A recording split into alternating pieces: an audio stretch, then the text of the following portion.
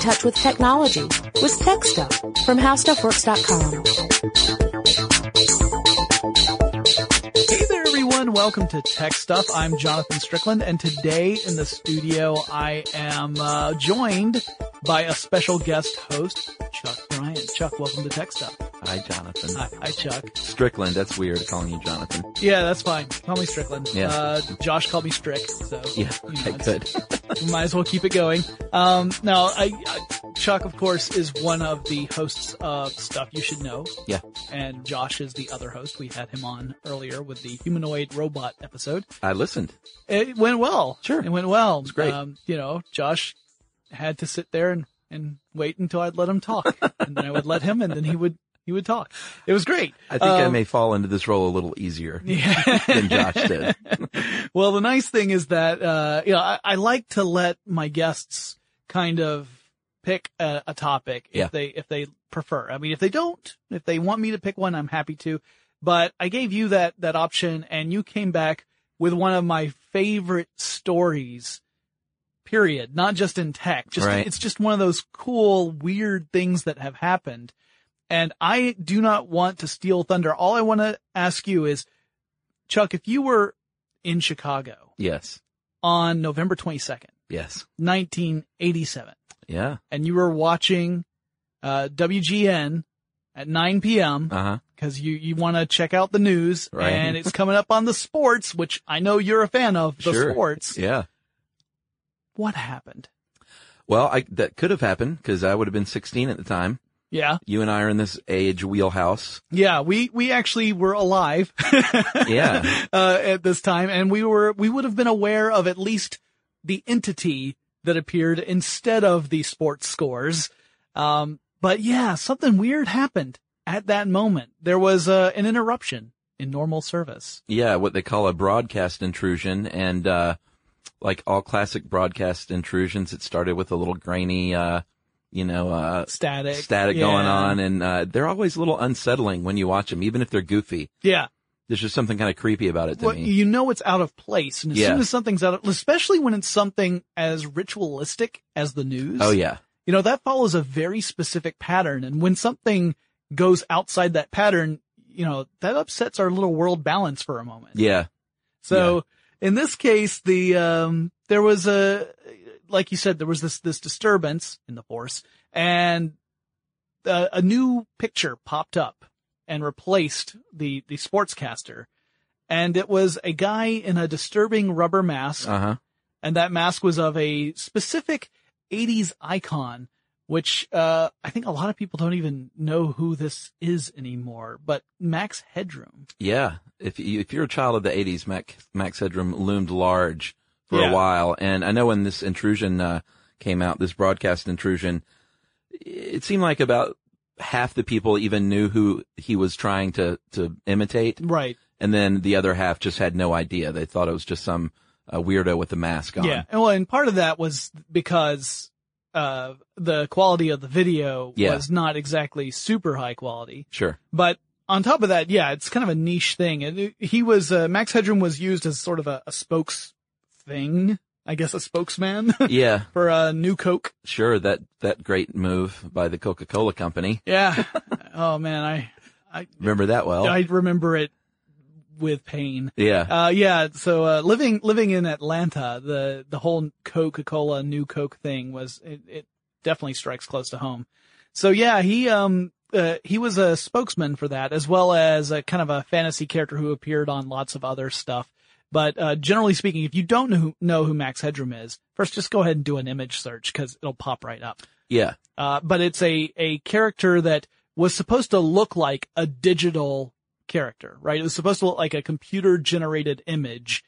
And it was kind of a guy with a long face and weird kind of ridged hair. He had always had a dynamic CGI background behind him that looked like kind of just like neon stripes that were constantly twisting and turning in different ways. And he would stutter. He had that digital stutter occasionally. And would be very kind of snarky and sarcastic. And ultimately got a television series as well as, couple different television series, one of which was like a talk show and one of which was more of a an actual fictional story, with an arc. Yeah, that one was pretty good actually. The original British show, even though it was a lot of American actors, was pretty cool and definitely ahead of its time. Mm-hmm. As far as, the whole idea was that this roving reporter was, I think Matt Frewer played him as a real dude and as Max Headroom, but he was digitally replaced with this character, Max Headroom. Yeah. And at the time, it just seemed really odd. But now when you look back at it and watch it, it's like, man, this show was kind of ahead of its time. Yeah, it was really prescient. Yeah. It was, it also revealed where the name came from, where, Matt Frewer's character, as I recall, is waylaid, and the last thing he sees before he loses consciousness is a sign on a wall that tells what the max headroom for that wall is. Pretty clever. And that became the character's name. So the person who appeared on this video was wearing a Max Headroom mask and had this corrugated metal background. Yeah, sort of emulated the digital look. Yeah. Wore the suit that Max Headroom wore, like just a dark suit and tie. And, this thing was the metal background. It looked like a garage door. Yeah. Was just sort of spinning in the background. Yeah, it was on some sort of, gimbal or something. That's what I figured. Yeah, because you can tell it's swinging back and forth so predictably it can't be held by somebody. It had to be on some sort of pivot or something. Yeah. And but it's moving backward and forward, so it mimics that digital line twisting in the background. And except for one part, there's a part where there's a clear cut in the video. Yeah. The video itself is about, or at least what we've seen, is about 1 minute and 22 seconds long. Yeah, well, actually, I don't think we differentiated. There were two videos, two intrusions. The first one was short and had no audio and was on WGN. Right. And then about 2 hours later, they hijacked the PBS affiliate. Right. And that's where the classic nearly minute and a half with audio, really strange audio comes through. That's right, because that first one, like you said, I'm glad you pointed that out. It was silent. It was the images from the image and the audio from WGN was cut. Yeah. But there was no audio coming in other than, I think there was like a buzzing noise. Right. That came in through our first intrusion. And, you saw this figure just sitting there and kind of rocking back and forth, like left and right. Yeah, which was also disconcerting. Yeah, it was definitely like you felt like something is really wrong at that moment. And when it came back, the sportscaster said, "You might be wondering what just happened. I know I am." Yeah, sure. Something along those lines. But yes, the second one you had the audio, and it played for what appeared to be the length of the video. The first section had the guy just saying odd things. And they were all very Chicago specific things. Well, and sort of slamming WGN. Yeah. Because he'd slammed the, Chuck Swirsky. Yeah. As a frickin' liberal. Yeah. He was one of the reporters or anchormen, I think. Yeah, he was a sportscaster for WGN. Yeah. And, he also talked about the greatest world newspaper nerds, something like that. But WGN stands for World's Greatest Newspaper. That's I never knew that.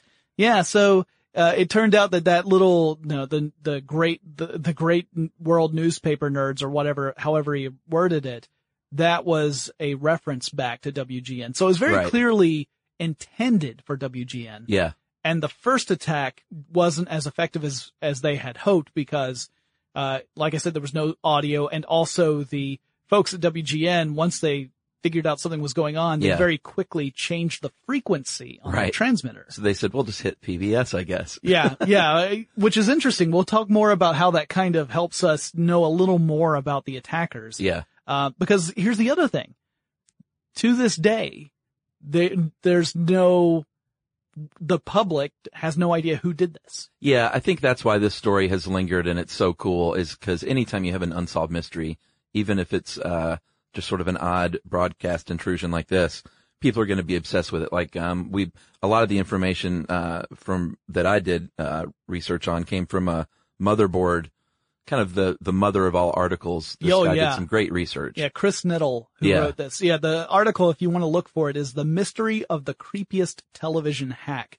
And I agree, this article is fantastic. It really lays out not just the incident, but also other things that had happened beforehand that kind of laid the groundwork for this, as well as just a discussion, although a brief one, about the hacker culture that existed at that time and how that kind of lends itself to people who maybe are cleverer than is good for them. Right. Or could be. Very nice way to say it. Yeah, because as it turns out, the FCC here in the United States does not take kindly to folks intruding upon, established airwaves. No. It's a big no-no. Especially with bare butts, which I think, you said once the camera cuts, we didn't continue there. That's when it got really weird. Yeah.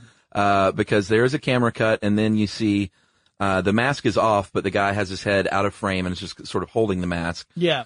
His pants are down, showing his bare fanny. Yeah. And then there's, from profile. Yeah, from profile. And then a lady on the right, and looks like some sort of Old West, like Annie Oakley type garb. Yeah. Spanks him with a fly swatter on his butt. Although Spanx is really being generous. Yeah, sure. She's very slowly and lightly tapping him on the bottom with the fly swatter. So to the point where you're thinking like, I guess that's supposed to represent spanking. Doesn't look like any spanking I ever received as a kid, but I gotcha. Anyway, that's pretty much where the video cut off, and then it went right back into Doctor Who. And which is really funny to see the transition. Yeah. He died of an electric shock.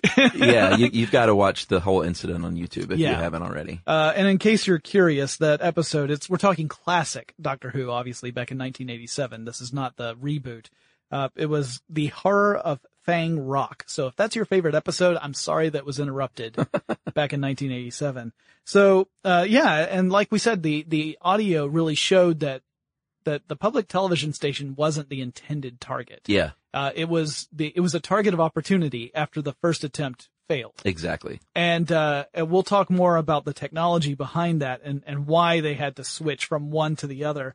It turns out it was largely a practical issue, at least as far as I can determine. And,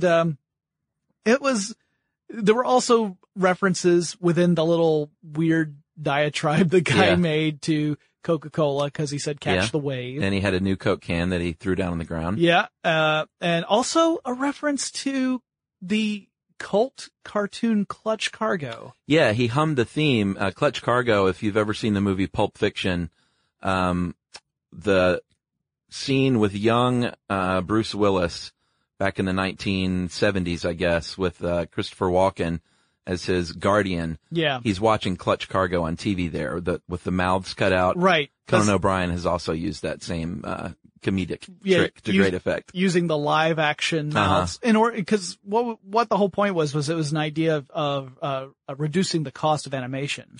Big time. Because there was no animation. You had a picture. Yeah, still picture, and then you would superimpose live actors' mouths on top of it. Yeah. And if that sounds creepy and disturbing to you, you're on the right track. It was not the only cartoon to do this. There were a few others. Thank you, Cambria Productions, for. Is that who that was? Yep. Nice. And, so he hummed like the whole Clutch Cargo theme and made references to actual episodes of Clutch Cargo. Yeah. So it was certainly someone with an odd sense of humor who did this. Now, there was no other message, right? There was no. It wasn't like a political thing. It was very stream of consciousness, kind of weird. He holds up, I guess what we can cleanly describe as a marital aid. Yes. At one point, and throws that on the ground. Yeah. And, it's just, once the fly swatting comes in, it's just obvious that they're kind of free-forming. Right. Although it was not live, which is important to know. This is a videotape that they made. Yeah. And it was, because in order to do a live, intrusion would require essentially a studio. Right. And you'd have to have some sort of link to a transmitter that also had line of sight to the same antenna as whatever target you were aiming at. So that would have been an astoundingly complicated.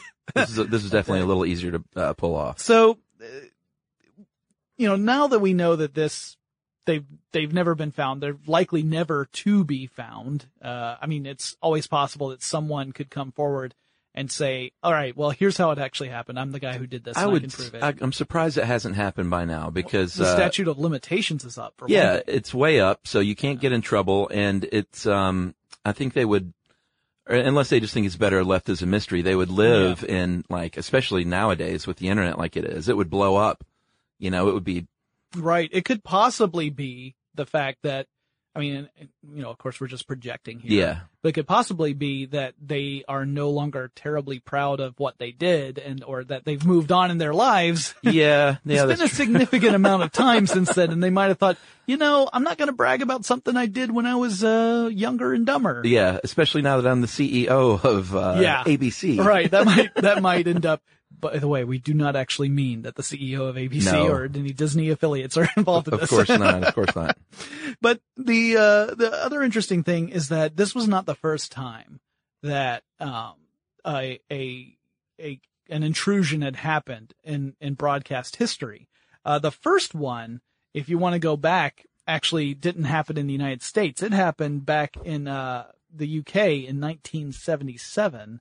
And that was when a hoaxer interrupted a Southern television broadcast by inserting audio. It didn't change the video. So this was kind of the opposite of what had happened the first time with the Max Headroom incident. Yeah.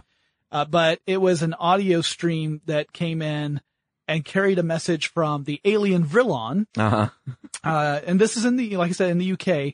So obviously the alien had an English accent. I guess that's only, fair. Like if you're going to interrupt someone's program, you want to make sure you're speaking in the dialect. Yeah. It'd be rude otherwise. Right. Yeah. If suddenly they spoke like with a French accent. Right. I mean, that would just be adding insult to injury. Yeah, it's very off-putting. But anyway, so, it was a message that essentially said that, humans should prepare themselves for the worst because, destruction is a coming. Yeah, that's great.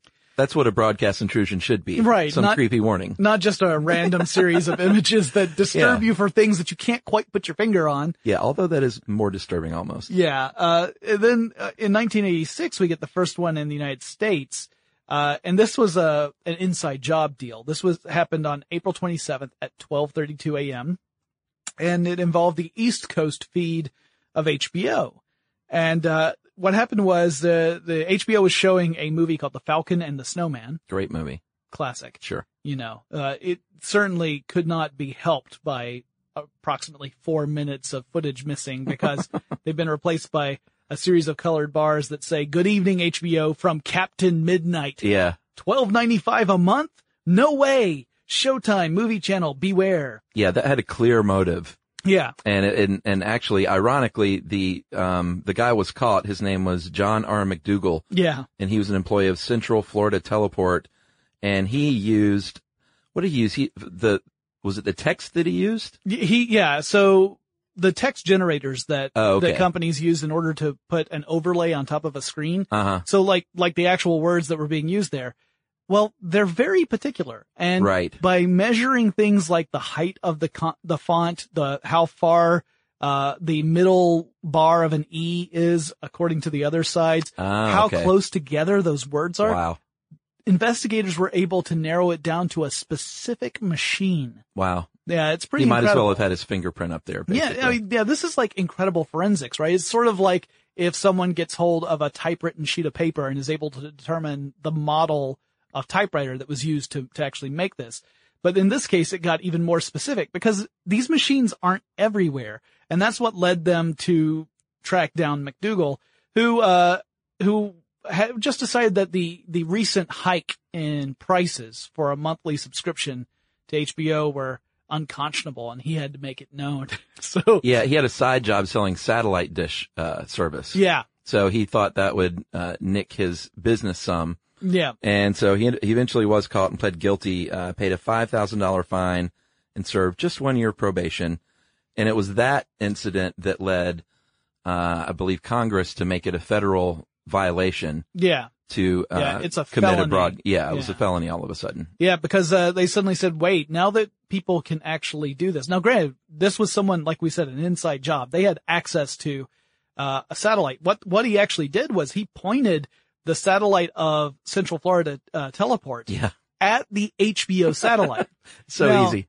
Chuck, you and I, we wouldn't even know where the heck that satellite is. Yeah. So even if we had the equipment and everything else, we'd just be, well, the sky is a lot bigger than I had taken into account. And, of course we'd have to be someplace where we could actually get a good clear view of the sky because if there's a building in the way or something. But, so he was a good example of that. And then September 1987. So this is just before the incident with the Max Headroom incident. Yeah. Thomas Haney hijacked a signal on the Playboy channel. I think I remember hearing about this one. Yeah. It was one where it was, sending in religious messages, essentially saying repent and, you are, discard your wicked ways, that kind of thing. Right. And it's no surprise because he actually worked for the Christian Broadcast Network. Yeah. So again, he had had an inside job. Yeah. He had access to the equipment necessary and the knowledge necessary to be able to do this. It's not something that the average person would be able to do. And again, it was the character generator, the font generator that kind of led the way. It was the main piece of evidence that was leveled against him. I remember that Pat Robertson was very upset. Oh, was he? When the verdict was handed down, he said that there wasn't enough evidence to say that Haney was in fact the person who did this. Well, he was convicted, but, I think just got probation. And, the first guy, McDougal, it's interesting. What he got convicted for was operating without a license. Yeah. Even though he had a license. Yeah. So that was a bit of a hinky ruling. I think they just had to convict him of something because I don't know if the law was in place at that point. Yeah. Yeah. I mean, it's kind of like that deal where you realize this is someone that we need to punish, but we don't have a law that covers the crime. Right. And we haven't defined it as a crime, but we know that this is something people really shouldn't be able to do. So we have to somehow justify it. Yeah. And as it turns out, every nation, in some way or another ends up regulating the electromagnetic spectrum, but it changes from one place to the other. Sure. There's only so much room, right? Yeah, exactly. So, electromagnetic spectrum goes all the way from radio waves, a radio wave can be kilometers long. Oh, wow. Right? And then you go all the way to the other side to like gamma rays, where you're talking about on the nanoscale. And everything in between, that's the electromagnetic spectrum. Visible light is part of that. Visible light is on the short side, but radio waves and microwaves are on the longer side. Yeah. And, not all those radio waves, we can't just all use the same ones because then we would have interference, right? If the television and your phone use the same frequencies, then you would have interference between the two, and that would be terrible. Nothing would be usable. Yeah, don't they call it a crunch if there's too much activity on one frequency? Yeah, that's if you've got everyone just using, what they're supposed to. Let's say everyone in the cellular network they're all on their phones. That we've seen this happen in real life events, like post 9/11. Yeah, no one can get through. New York couldn't, or even just going to a big event, like CES or any large event like that, you suddenly can't get access to anything. That's where you've got more demand for data transmission than there is capacity. Yeah, I've tried to get a signal at Comic-Con before, and it's not easy. No. Same thing's true at Dragon Con, and that's a third the size of Comic-Con. Yeah. But, it's also true that there are wavelengths within the electromagnetic spectrum that are really good for carrying data and some that aren't. So the government has divided up the electromagnetic spectrum and saying these are the sections that can be used for specific purposes. So a large part of it is set aside for government and military use. Sure. A large part of it is set aside for radio, so AM and FM. And then you also have television broadcasts that are partitioned off. As well, cellular data, Wi-Fi, all of these things have their specific place that is mandated by the government. Yeah. So if you go in and start messing around with that, the government gets pretty upset. Yeah, because, I think, it's sort of a nip it in the bud situation. Yeah. Like one broadcast intrusion, really no big deal. And that apparently is why the lead investigator said that, I think his name was Marcus. He had a hard time getting resources because there was a little egg on the face and they probably just wanted it to go away. Right. More than anything. And no one's really hurt. There was no damage done. So they're not going to throw a lot of money and time at trying to find this person. And he also had some fairly harsh words for an FCC, investigator who was actually in Chicago. He didn't name the person, but said he's still salty about it though. Yeah, it said that this guy wasn't willing to go and knock on doors to actually do some investigation. Yeah. And part of that is probably because there was this embarrassment factor. There also, but without the teeth, with the authority, it makes it hard for someone to go out and say, there's a justification for spending the time, resources, and money necessary to investigate this. For a small fine and probation, even if they do catch the person. Now, the maximum fine, although I doubt that we would see a maximum fine for something as small as a minute and a half interruption in Doctor Who. Yeah. Doctor Who fans, please don't take me to task for that. But the maximum fine is $100,000 or a year in jail, or both. Yeah, which they were very big on announcing at the time. Yeah. As well as, I think they had a lot of misinformation. Or I don't know if it was misinformation or they were trying to get out a little misinformation saying how sophisticated of an operation it was and how expensive all the equipment must have been, which is really not the case. No, I think it was a lot of people trying to discourage future pranksters from following in their footsteps. So that means, well, let's make sure we set the bar very high, saying it's really hard to do and it's really expensive. Yeah, don't even try. Yeah, and if you do try, it's going to get even more expensive for you because we're going to fine you $100,000. Yeah. So now the truth was that the transmission equipment that could be used to do such a thing, while brand new would cost maybe a few $1,000s, which is a significant amount of money. Uh-huh. Once it hits the aftermarket, like, let's say that you've got a station, a small station that is upgrading its equipment and it gets rid of the old stuff, that was on the amateur market. Yeah. So you could go out and buy that stuff and it would be much less expensive than if you were to buy it brand new. So, I mentioned earlier in this episode about the hacker culture. Well, have you heard about phreakers? No. Okay. So a phreaker, spelled Phreaking. I like it already. Phreaking. It's all about manipulating the phone system. Okay. So Steve Jobs and Steve Wozniak were phreakers, the founders of Apple. Actually, Wozniak was really the guy who knew how to do it. But there were a ton of them. One of the most famous ones, his name was Captain Crunch. And Captain Crunch was called that because he discovered that by using a Captain Crunch plastic whistle that came in a box of cereal, he could mimic the tone that the telephone company was using. Wow. And allow him to make free long-distance phone calls. Wow. So you had this culture of people who were... Wait, what's a long-distance phone call? Yeah, okay. Kids, once upon a time, if you wanted to call anyone outside of your area code, it cost extra. I had a lady actually tell me that the other day that was cutting my hair. She got a phone call. She said, "I'm sorry, it's my daughter long distance. I need to step away." And I was sitting there going, what's long distance? Yeah. Maybe international. Yeah. That might be it. That's about it. Or you could just keep cutting my hair. Right. Yeah. Yeah. It's fine. I mean, right. I'm not going to know her half of the conversation, but yeah, these were people who thought that these huge systems were fascinating. Yeah. Like the telephone system was really interesting and learning how it worked was fascinating. And then once you know how it works, you know how to kind of game the system. Yeah. And it's not necessarily the case that they were looking to cause trouble or to be pranksters, although there was some mischief involved there too. A lot of it was more about, oh, now I know how this works, and that means this works this other way. It was really more about learning the system and then negotiating it. Kind of like war games. Yes, very much so. Like a little mischief, a little civil disobedience, but I don't think most of these people early on were trying to cause harm. No, it was really more of insatiable curiosity. Right. Like I can, so let me just try it out and see if it works. I think that's exactly what happened with this Max Headroom. I totally agree. You had people who said, we know how radio works. And television broadcast is essentially a radio broadcast. Yeah. So once you know how that works and once you know the basics behind it, are there ways where we could end up injecting our own signal into this? Right. And have a little fun. Exactly. And so it was one of those things where you had the people who had the know-how and you had the people who had the willingness to do it, and they were working together to create this prank.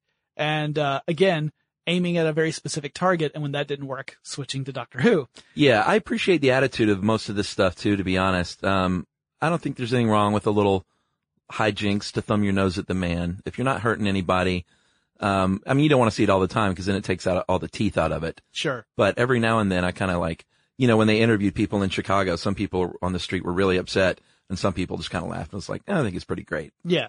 Yeah, because again, like we were saying, there wasn't any lasting harm here, right? No, of course not. The actual intrusion didn't cause any damage. It wasn't something that was going to wreck physical equipment. No, you lost 80 seconds of Doctor Who. Yeah.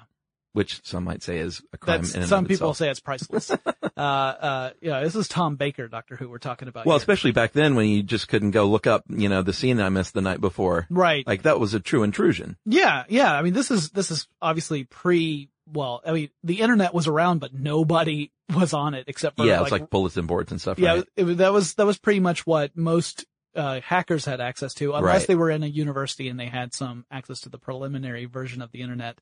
But there was no World Wide Web. There was no web. There wouldn't be a World Wide Web for another 5 years. Wow. That's crazy.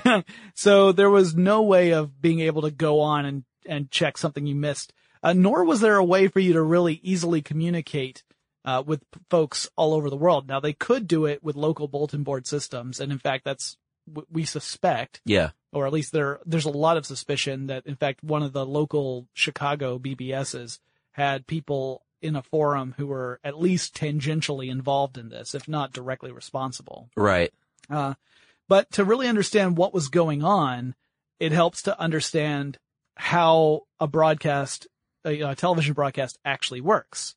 So here we go. We're going to go back to the analog days of TV broadcast technology. All right. So now, Chuck, you've been in a television studio too. I know, right? Yeah. Yeah. You and Josh, I'm sure, have done some of this. I've done some of this.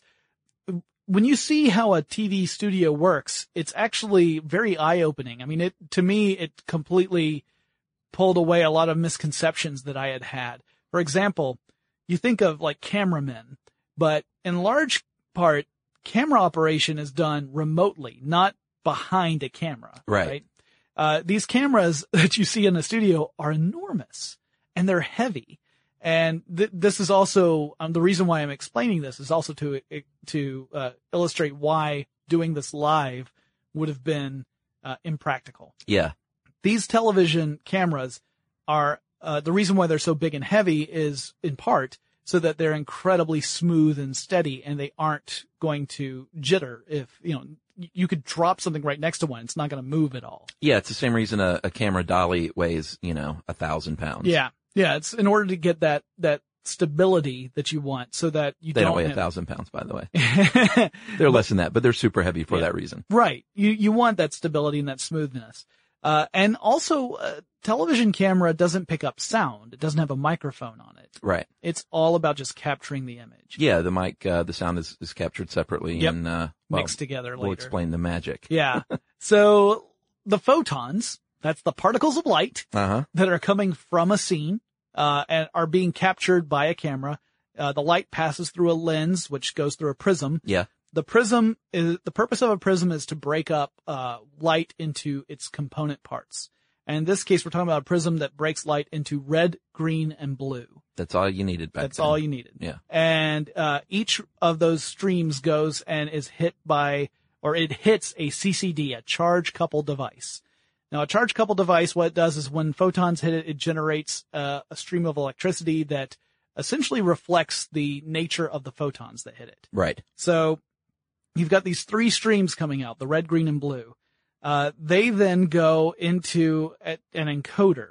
Meanwhile, the sound that you're creating is also going to head back over towards the master control room. The information from the encoder goes to the master control room. It gets mixed together. So you then have a signal that has both video and sound. Now, if you were to be able to visualize this, it would actually be like the visual data would make up most of a range of frequencies.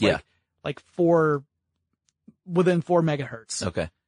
And then the very edge of it, like on the far right side, that would represent the sound. So it's just a little sliver that's the sound. Yeah, and you're either preparing to broadcast this out to the masses live, or you're just putting it to tape. Yeah. To do so later. Yeah, these days we'd put it on a server. Or both, I guess. Yeah, or both. Yeah, exactly. Yeah. If you wanted to keep it forever. Now, you may have heard that there were times where people were broadcasting stuff and never recording it. So there are things that have been created for television that we will never see again. Right. It's kind of like, in some ways, going to see a live stage show. If you were there, you saw it, and if you weren't, that's it. That's a good point. But in this case, we're talking about a live newscast, so that's being broadcast out. From that point, when it's all been encoded, and you've got this video signal that has all the information. It's got the red, the green, the blue, and the audio. Yeah. All four things that you need. Yeah. It's time to transmit that out. And it goes from the studio to a transmitter that's called a studio transmitter link. Now, most studios don't have an enormous antenna that's at a really high elevation that can broadcast to the general area. That's right.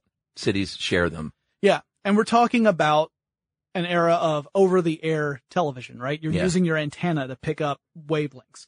So what they would do is they would use the studio transmitter link to beam this information to a nearby antenna on a very tall building. Yeah, usually the tallest buildings in your city will have these. And Chicago has a lot of tall buildings. Yes, and they use them for that purpose. So, exactly. So if you stream that out to the antenna then ends up broadcasting an electromagnetic signal, and that ends up being picked up by the antenna of your television, which the electromagnetic signal, when it hits the antenna, it generates an electrical current.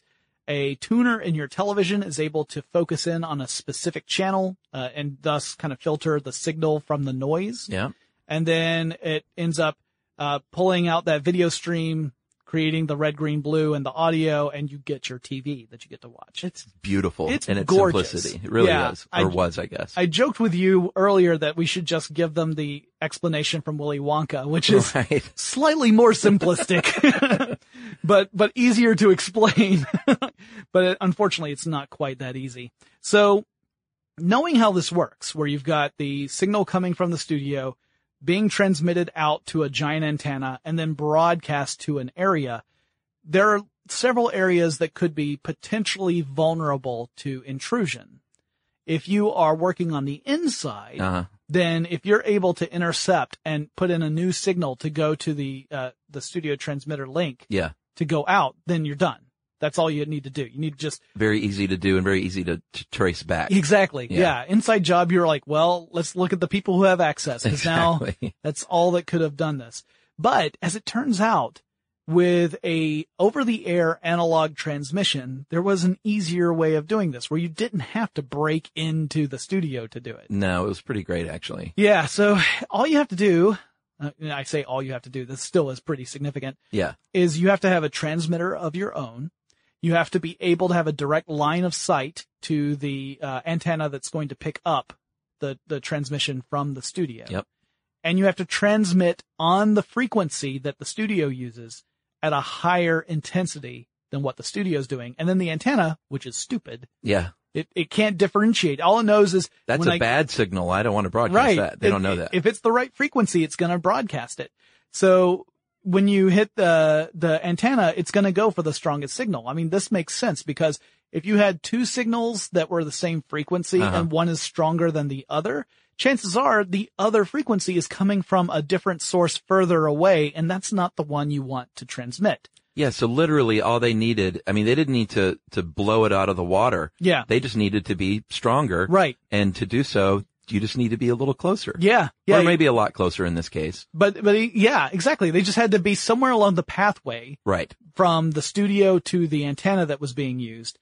They just had to transmit on the right frequency, that was information they could get. They could get the information on what frequency to use. So you've got your transmitter, you've got your media, which in this case was a tape that they had shot earlier. Yeah. That wasn't live. You're probably on a building. And they got to be somewhere pretty high up. So yeah, likely on top of a building or at least on like a balcony or fire escape or something where they can have a line of sight.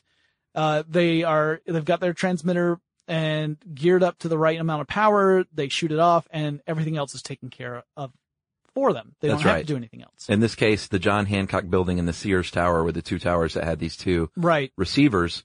And there have been a lot of theories over the years.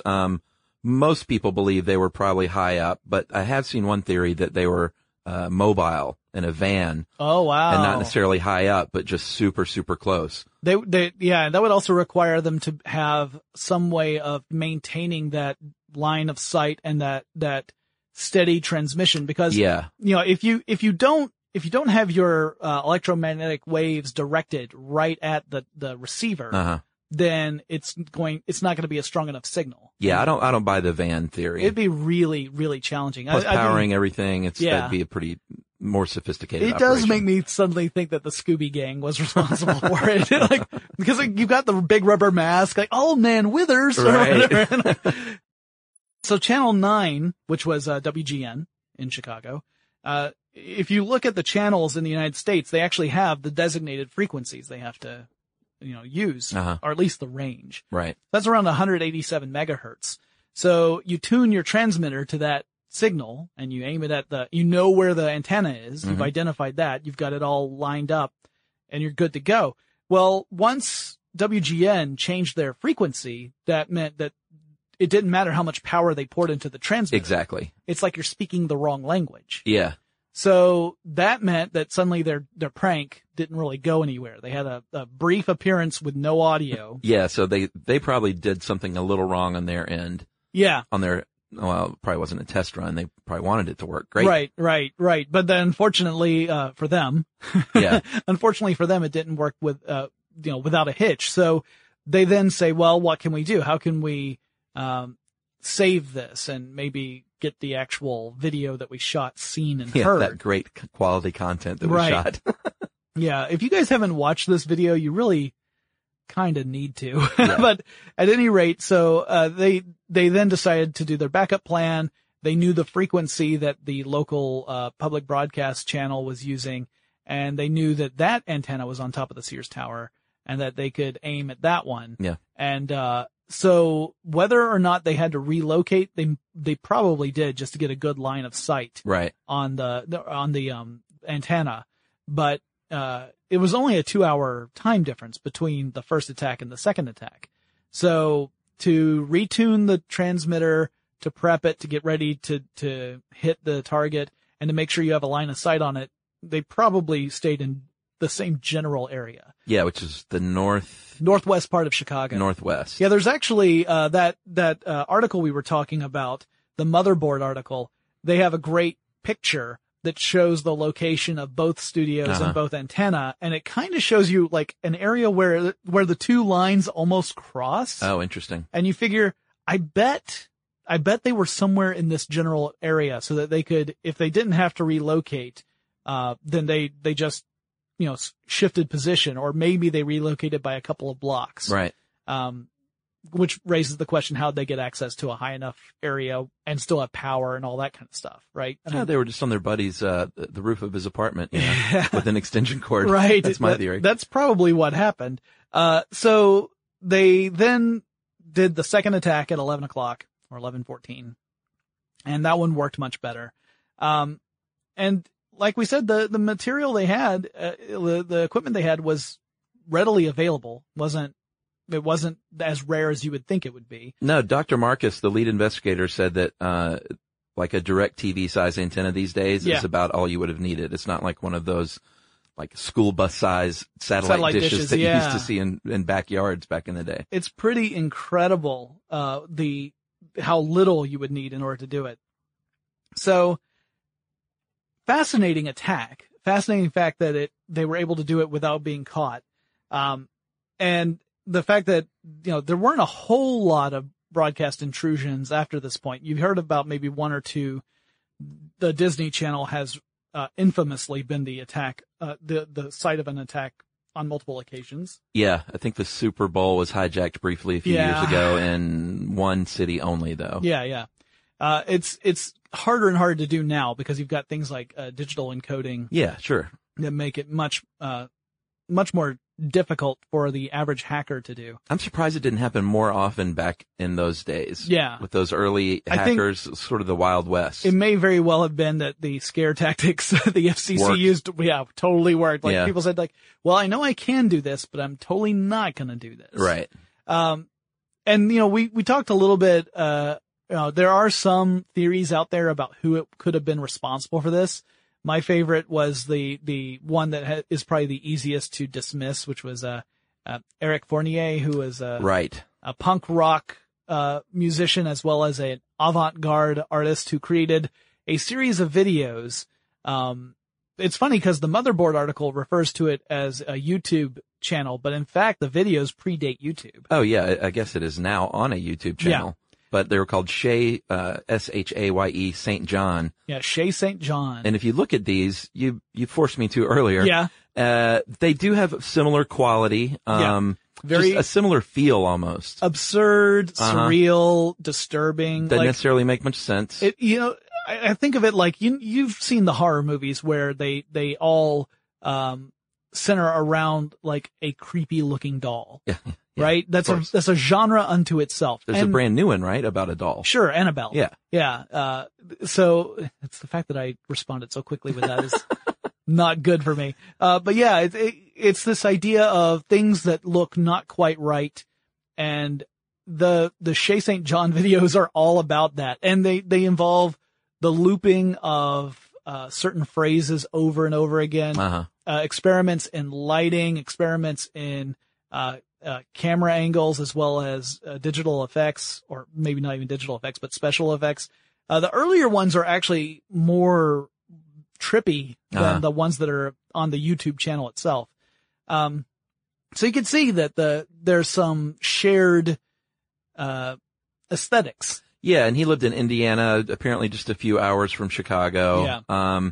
He passed away in 2010, so we'll never know. I read one article that said that he admitted to his friends that it was him, but I couldn't find anything else to substantiate that. And the Motherboard article goes so far as to suggest that it's not him. It's not him because his friends all said at that time in 1987, he had no knowledge of video editing. Yeah. All the video stuff he did was later on. It was in the late 90s, early 2000s.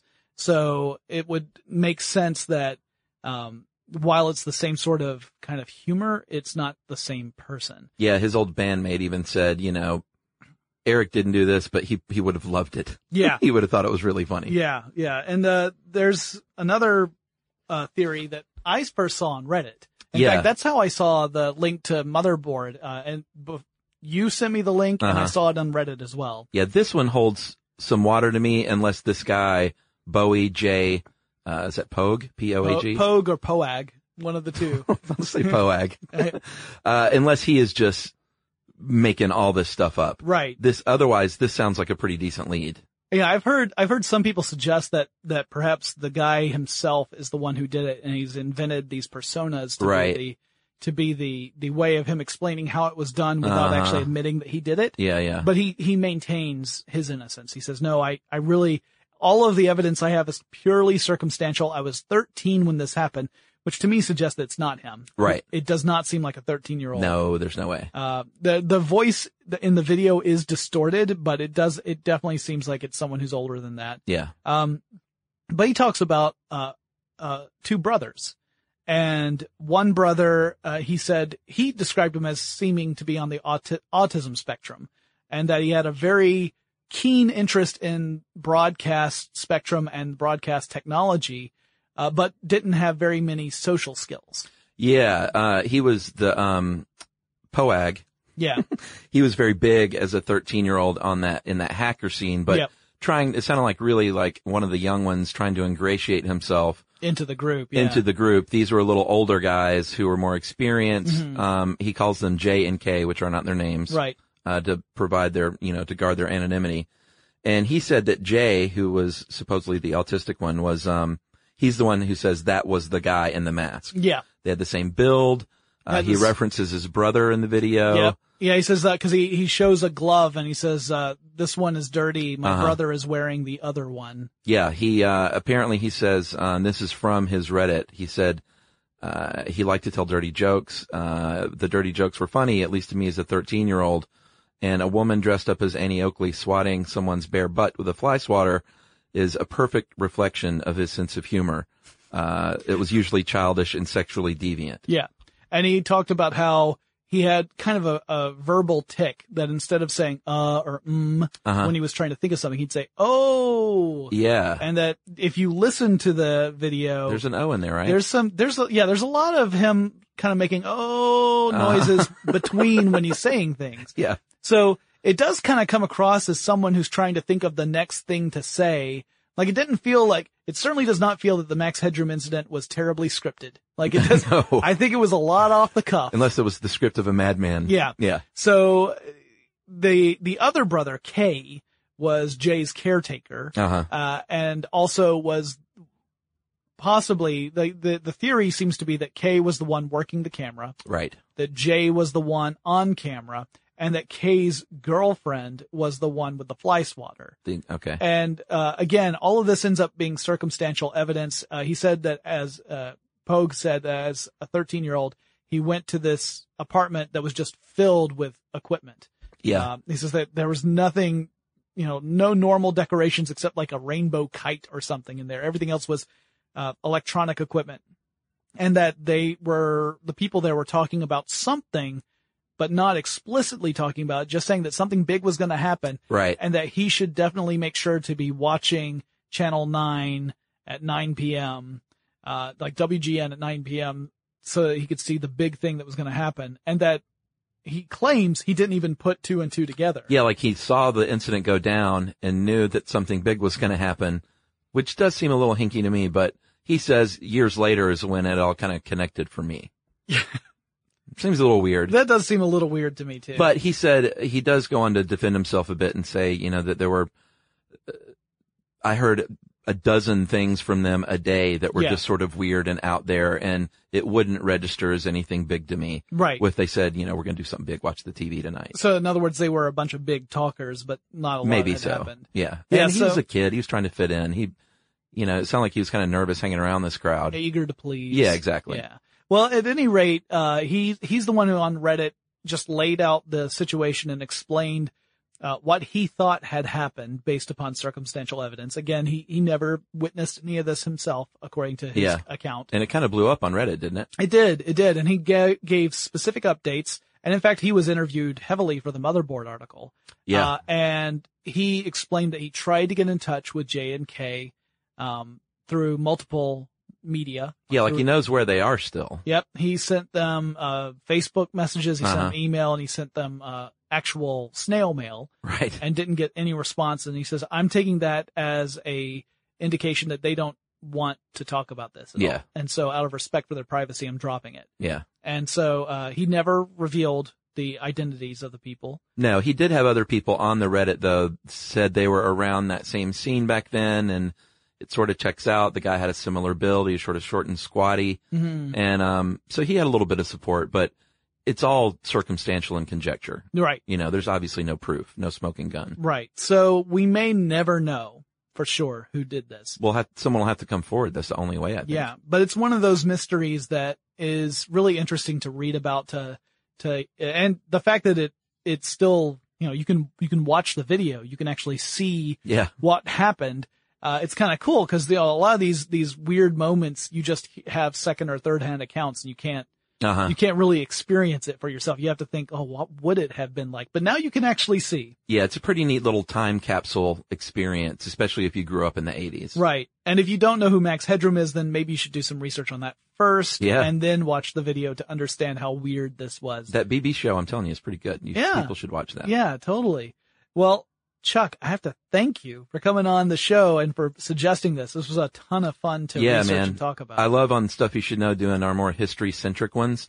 And this is totally a history podcast when you think about it. Yeah. Or a history episode. Yeah, absolutely. And, it was, it's one of the weirdest ones that I've covered. This and number stations. Those would be the two big ones. Yeah, man, those are super interesting as well. Yeah, very creepy stuff. By the way, if you guys do love the creepy, go back and listen to the number station episode on tech stuff.